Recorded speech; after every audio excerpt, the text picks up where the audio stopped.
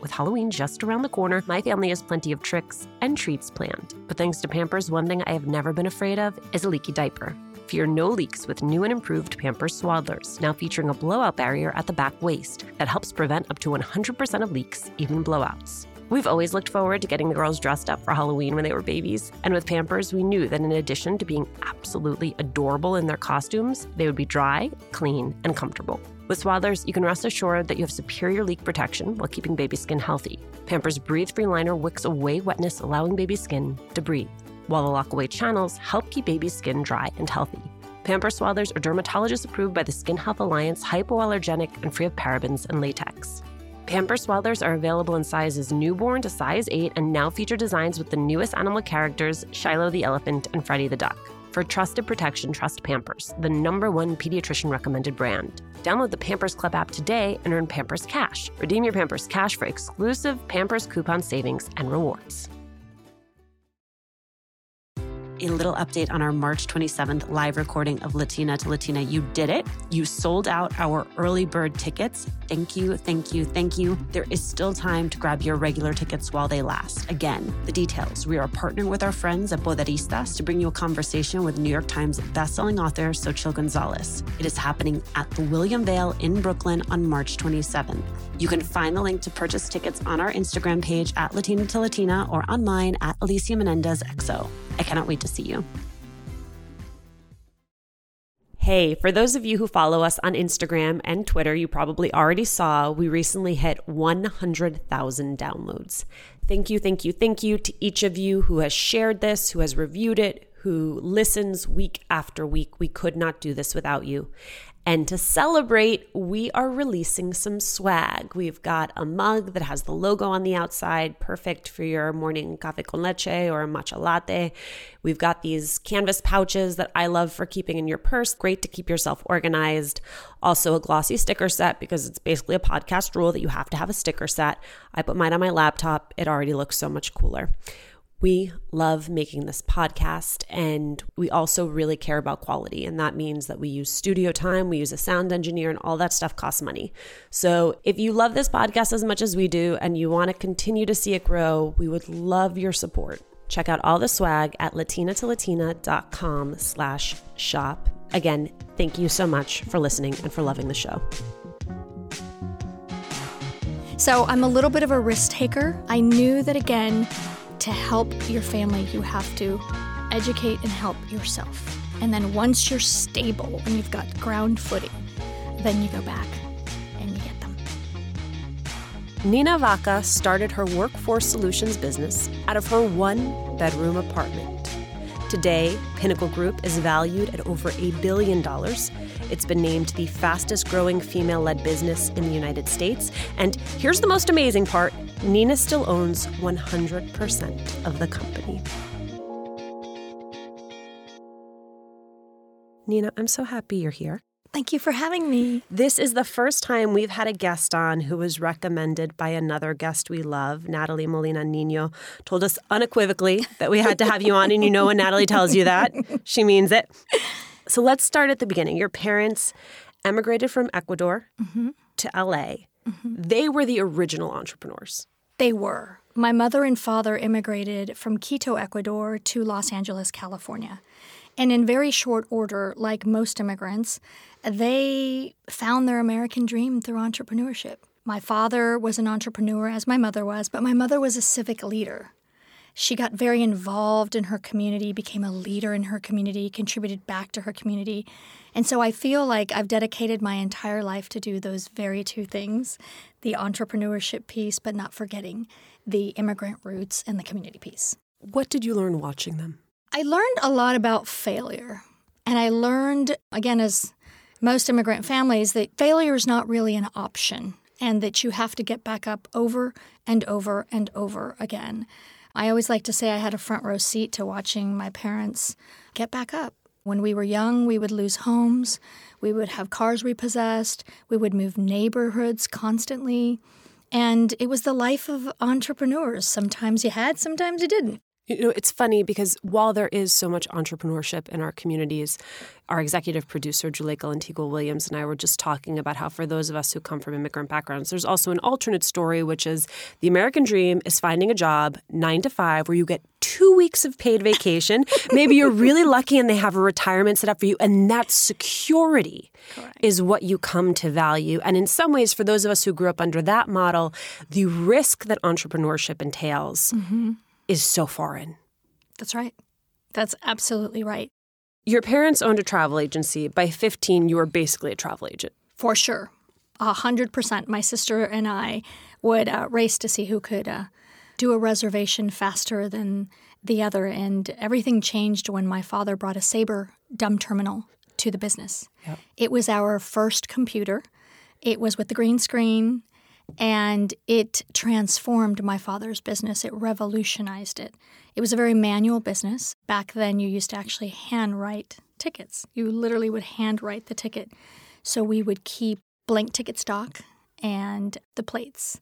But that was my first taste of technology, was seeing that computer at 15. And did the dots connect then, or would it be later? And when you realized, like, oh, tech's a thing? The curiosity for me sparked then.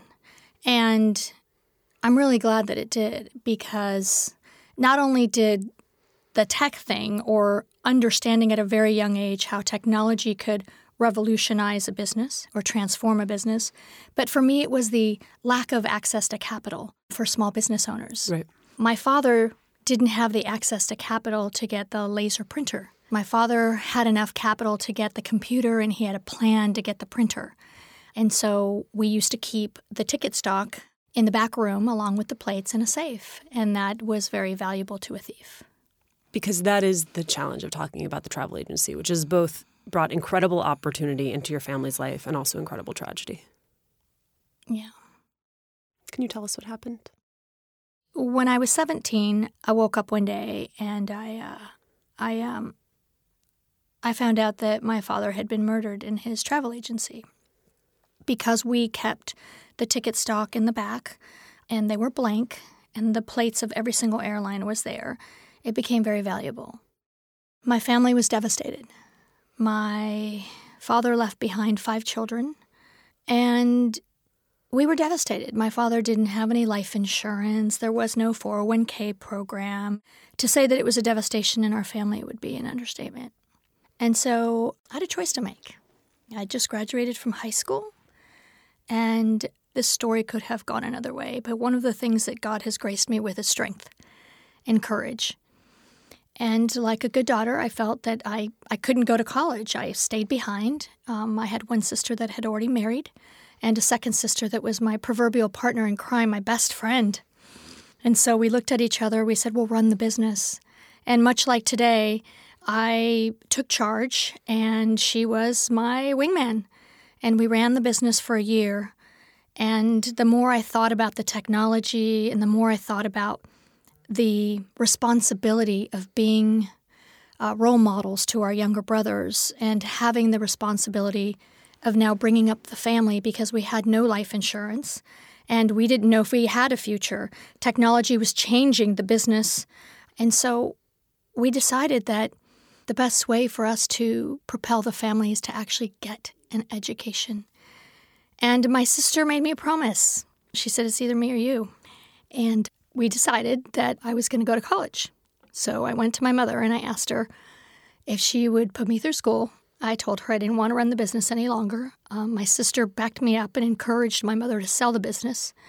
And my mother sold the business, and my mother and my older sister put me through school. If it weren't for my sister and my mom, I wouldn't have a college education. And that college education is the beginning of a 23-year story. So you go to college, and you at that point have lived a lot more life than most of your classmates have. Indeed. Yeah, that must have made the experience of college. Let me share my tissues instead of hoarding them all over here. That must have made the experience of college a little bit different. It did. When I went to college, I went with a different mindset. I had no time I was young too. I wanted to have fun, but I had a very different perspective. My whole life, I've always been about the long game. My brothers and sisters know that I'm thinking about 10 years ahead, 5 years ahead. And so when I went to college, I was as serious as a heart attack. I turned in, my nylons and my briefcase, and I was happy to have the backpack and the tennis shoes and walk around campus. And I just couldn't afford to make any mistakes. I could not make a mistake. I had to graduate.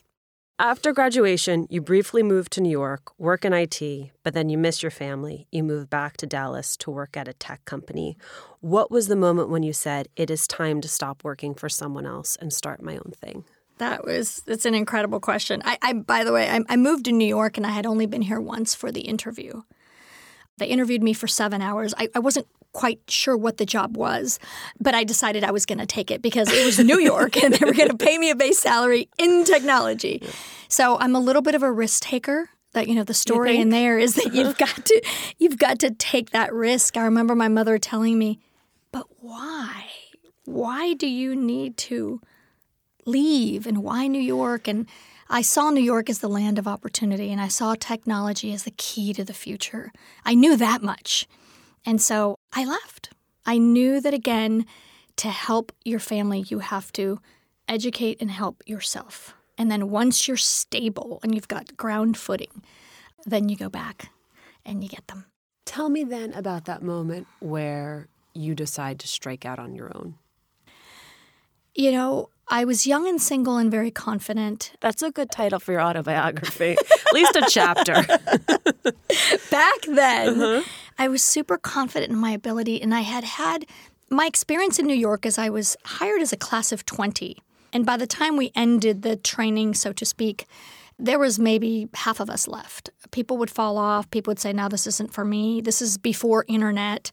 We were required to work Tuesdays and Thursdays till 9:30. And I remember I was the first one in and the last one out. I was unafraid. I dove into work. I was curious. And I caught the eye of the chairman that happened to be spinning off a division of the company. And so I had a front row seat again because of my hard work. I was super disciplined. I remember I had a $1 budget for lunch. You can grab a slice of pizza, a $1 budget for breakfast. You can get a hot cocoa and a bagel for $1. At least you could at the time.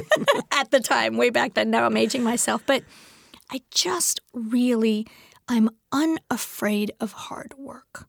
And I think that goes back to my upbringing. And even today as the CEO, I'll never ask people to do anything I'm not willing to roll up my sleeves and do myself. I just decided it was time to go home, and it was a fresh start. And so I went and I moved to Texas. My mother lives in Houston, and I actually got a job in Dallas, Texas, and that's how I got to Dallas. And I was hired by someone that said, why don't you start this business for us, and we'll invest. So in many ways, I got to see the opportunity, and the demand was there. I mean, the demand was unmistakable. What was the demand? The demand for IT talent. Okay. So corporations look for information technology consultants, people that are non-employees of the company, and they bring them on as consultants. And at the time being the key word, they'd pay hundreds of dollars per hour. So if I couple the opportunity with confidence, and the barriers to entry were not big. I knew the business. I was the student of the business. I knew I could do it on my own. And if I couldn't do it on my own, well, then I'd go to plan B. But plan A is always succeed.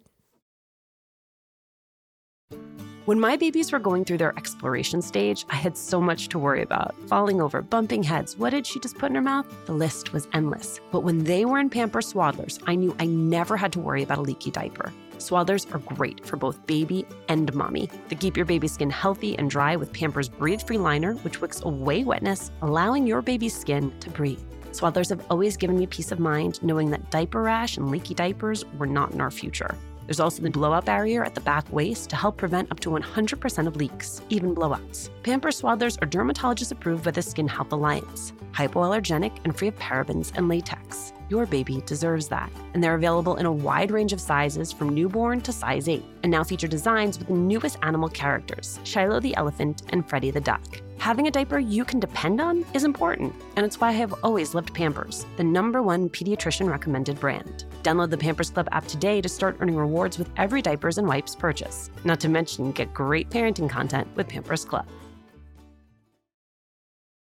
Hi, Latina to Latina listeners. It's Brenda from Tamarindo Podcast. And if you love Latina to Latina, then we know that you're going to love Tamarindo Podcast. And if you're in the LA area and can't make it to the Latina to Latina live event, we'd like to invite you to our event on March 28th. At 6:30 p.m., we're hosting Amigas Blossoming, a night of celebrating and cultivating blossoming friendships. This will be in Highland Park, and all the details to RSVP for free are at tamarindopodcast.com/events.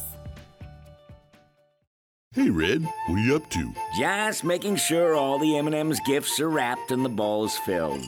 Remember that one holiday party when we had no M&Ms? Oh boy, I still have nightmares. The cookies? Yeah, you used all the M&M's candies that were meant to decorate the party treats, to decorate snowmen.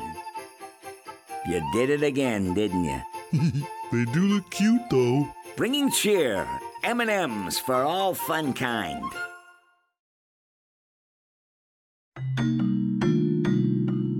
I've been using this new deodorant that I really like. It's called Myro. It's a natural deodorant with a blend of essential oils that releases over time. It smells great, and there's barley powder in it that makes it last and keeps you dry.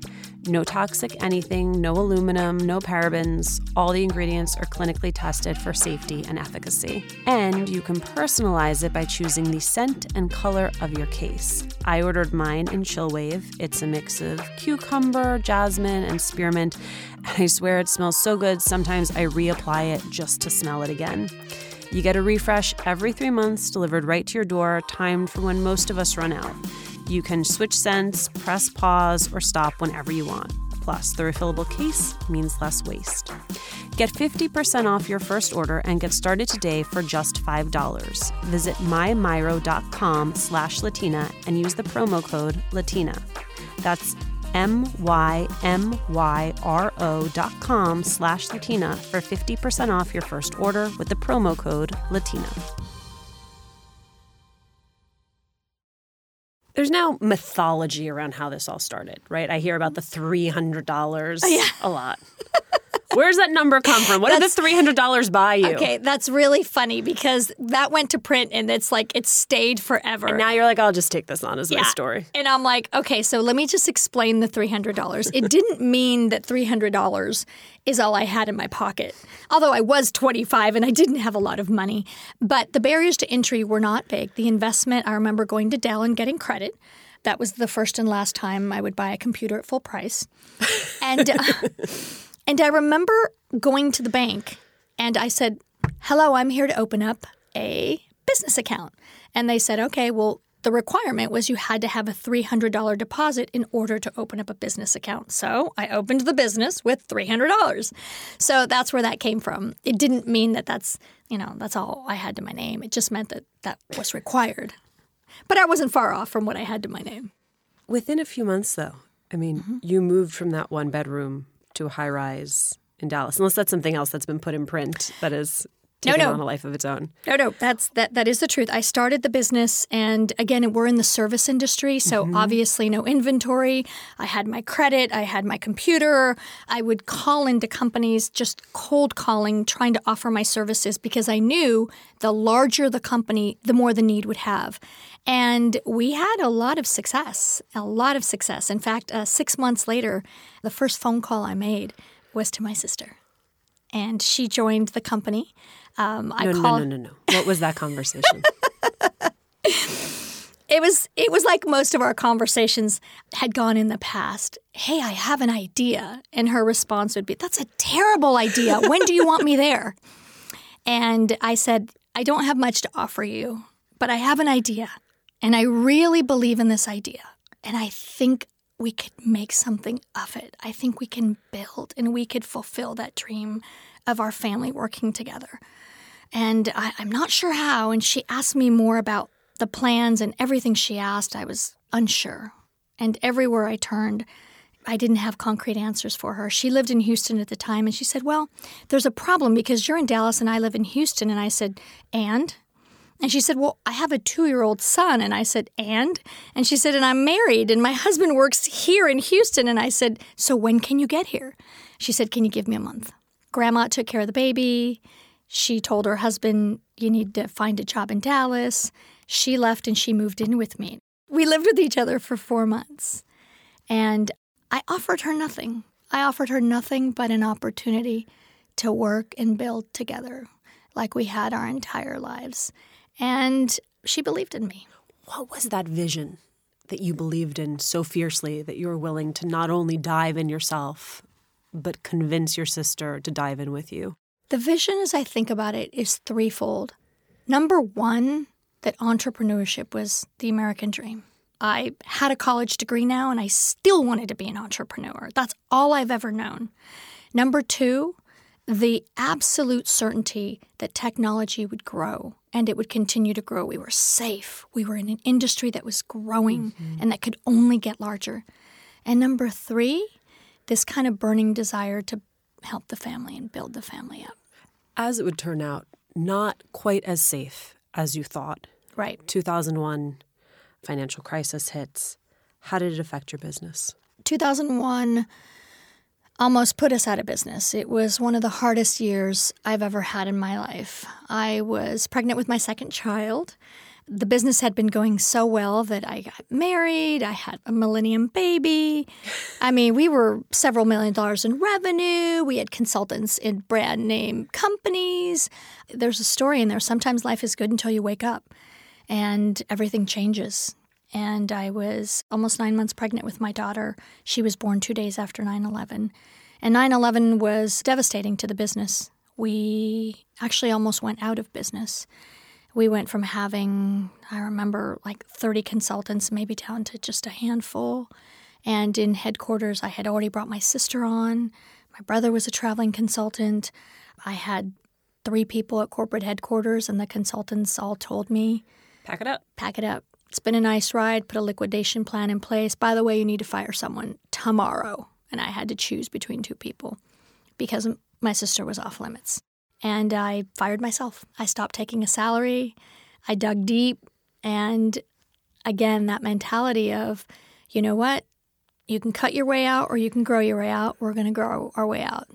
And I started looking for mentors, sponsors, talking to my customers and understanding if they're not going to buy contingent labor, what is it that they're going to buy? And again, being a student of the industry and understanding what are these corporations, what can I do? That turned out to be a good decision. Because what they wanted to buy were packaged projects. That's exactly right. They were not buying contingent labor. They were buying fixed-price, deliverable-based IT solutions. And so I don't recommend this strategy, but I went back to the office and I'm like, okay, guys, we're in the fixed-price solutions business. And I remember my brother looking at me going, wait, what? Yeah. And I'm like, just figure it out. That's what they're buying. And so, again, I just taking that risk. We were much smaller back then, so I could take a lot of risk. But ever since then, Pinnacle had its renaissance. We started growing from that point forward. I'll never forget a corporation that gave us the opportunity. We must have been on 46 RFPs. And, I mean, it was over and over again. We would fail, and I'd get back up. And even when the team wanted to not bid again, they're like, Nina, we've lost 15 RFPs. I'd always look at them and go, but we won't lose the next one. Right, so you got 2 out of 40 that you bid on. We did. And we took those 2 and planted and blossomed them. One of them started as a 15-person project, which was a very small project at the time. And we blossomed and farmed it until it was 250 people. Company has since been valued at over $1 billion. Now, let's be clear. That doesn't mean you are worth $1 billion. Correct. Okay. Correct. There's that mistake between revenue and profits. You know, we keep moving the goalpost. I remember wanting to be a $10 million company, and when we got there, I'm like, why can't we do 50? And when we did 50, I'm like, why not 100? And we kept moving the goalpost until that proverbial $1 billion mark in revenue. And for me, it started off as helping my family and changing our generations. But it's become so much more since then. Now my family just includes hundreds of people in corporate headquarters and thousands of consultants. But for me, it's been less about the size and the revenue. Now it's about impact. Now we have a platform. Now I feel like everything I've seen and done can serve purposefully as an opportunity to open doors for others. And we've helped a lot of people achieve their American dream. There were a few reasons that Natalie underscored your business, but one of them was the fact that you still own 100% of the company, and that is exceedingly rare. That most of us, in order to get the capital that we need to begin our businesses, give away pieces of our businesses before we've even begun. How'd you do that? So it takes a tremendous amount of discipline. And I have basically taken 100% of the profits and put it right back into the business. You heard the story where I stopped taking a salary. I did that for years. I just didn't take a salary. I always put our people first, and people realize that. And in turn, they'll also appreciate that investment and they'll stay. I've been very frugal with myself and our family, and we're in this for the long game, and people can see that. And the result of that is by saving and investing back into the business, we haven't had to go to outside capital. You make things look easy, and you're a very polished person. You have a full blowout right now. You make it look like you've done it without stumbling, but certainly there have been stumbles. So tell me about one of them, if only to help me believe that you're human. In 2014, I woke up and my appendix exploded. Most people don't know that story. And I got to the hospital in time. It was contained, but they couldn't take it out. I was way too infected.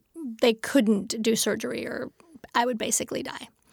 So I left the hospital with a little kind of colonoscopy pouch, which I then bejeweled and Velcroed it to my calf. And I spent a month injecting myself with liquid antibiotics at 7:30 in the morning every morning. My mother actually did it for me. And my husband, my mom took care of me for that month. I was very weak. And I had to start all over again. And I remember walking around the block thinking to myself, oh my gosh, I've hit rock bottom again. And I remember thinking to myself, the beauty of being rock bottom is that you got nowhere else to go but up. And I'm a triathlete. I like to swim, bike, and run, preferably in the same hour. And I always dreamt of crossing the finish line and racing again. And it took me 2 years of hard work, discipline, to the day almost. But I ran one of the most iconic triathlons, the Alcatraz triathlon, where I swam from Alcatraz Island all the way to shore, and then you did the bike and the run. But I tell you that story because sometimes our tragedies are in business, sometimes they're in our families, and sometimes they're within us. But whether it's business-related or personal, it's still the same phenomenon. It's when you're down, you have to make the proverbial decision whether you want to stay down or whether you're going to courage up and you're going to fight hard. I just don't know any other way. I ask you to prove to me that you're human, and your response to me is to tell me how you're a triathlete, Nina. Okay, let me say a human story. No, I'm teasing I've you. had so many. What is your best advice for a Latina entrepreneur? The best advice for Latina entrepreneur, any entrepreneur, but especially for Latinas, is that opportunity is absolutely unequivocally there. There are 4 million Hispanic-owned businesses in this country, generating almost $1 billion to the American economy. And the fastest-growing sector of small business is Latina-owned businesses. 7 out of 10 Hispanic businesses are ran by Latinas. So if you look at those statistics alone and you look at all the statistics that we all know and hear about the growth of the Hispanic community and the growth of small businesses, you can't help but see the potential. Now, what industry will it be in? How difficult will it be? I don't know. The challenges will be large. But I can tell you, if you're willing to look at the opportunity and you're willing to work hard, I think there's great opportunity in this country. What do you want to do next? That's a great question. I feel like my work at Pinnacle is not done. We're on our last frontier. I feel like my personal career as an entrepreneur and as a leader, I still have a long way to go. I just joined the Council on Foreign Relations. I'm really excited about that. It's a new frontier for me. I'm involved globally. I'm on a couple of publicly traded company boards. One of them is global, operates in 15 countries. And so I feel like there's still a lot to do. And I think last year was an interesting year because my daughter went to college. And it was a big epiphany for both my husband and I. One going to college, it kind of signaled that they'll all be gone in the next 6 years. And so I've waited a long time to harvest, and I'll continue to make investments. What I'd personally like to do is smell the roses. Will you run for office? I don't know. That's the right answer. I don't know. If you asked me a month ago, I would say absolutely unequivocally not. But I know you can never speak in absolutes. What happened in the last month? Oh, no, it constantly changes. Okay. Like, I see Beto. He's claiming to be the Latino from Texas. You know, the answer is I don't know. I have a servant heart. I always have had that from my mother. I think there's a lot of ways to serve. I think it's really courageous to run for office nowadays. I think I'm always going to be an ambassador to my community, and I'm always going to serve. The question is, in which way will I do it? Nina Vaca, thank you so much. Thank you so much for having me. It's been a privilege.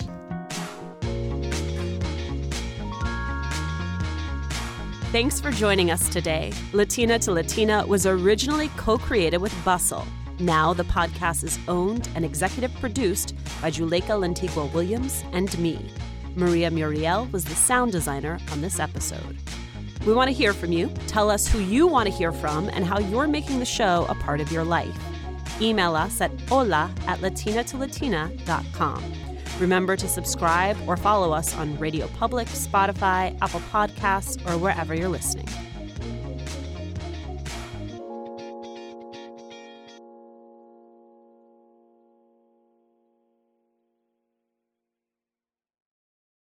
A little update on our March 27th live recording of Latina to Latina. You did it. You sold out our early bird tickets. Thank you, thank you, thank you. There is still time to grab your regular tickets while they last. Again, the details. We are partnering with our friends at Poderistas to bring you a conversation with New York Times bestselling author Xochitl Gonzalez. It is happening at the William Vale in Brooklyn on March 27th. You can find the link to purchase tickets on our Instagram page at Latina to Latina or on mine at Alicia Menendez XO. I cannot wait to see you.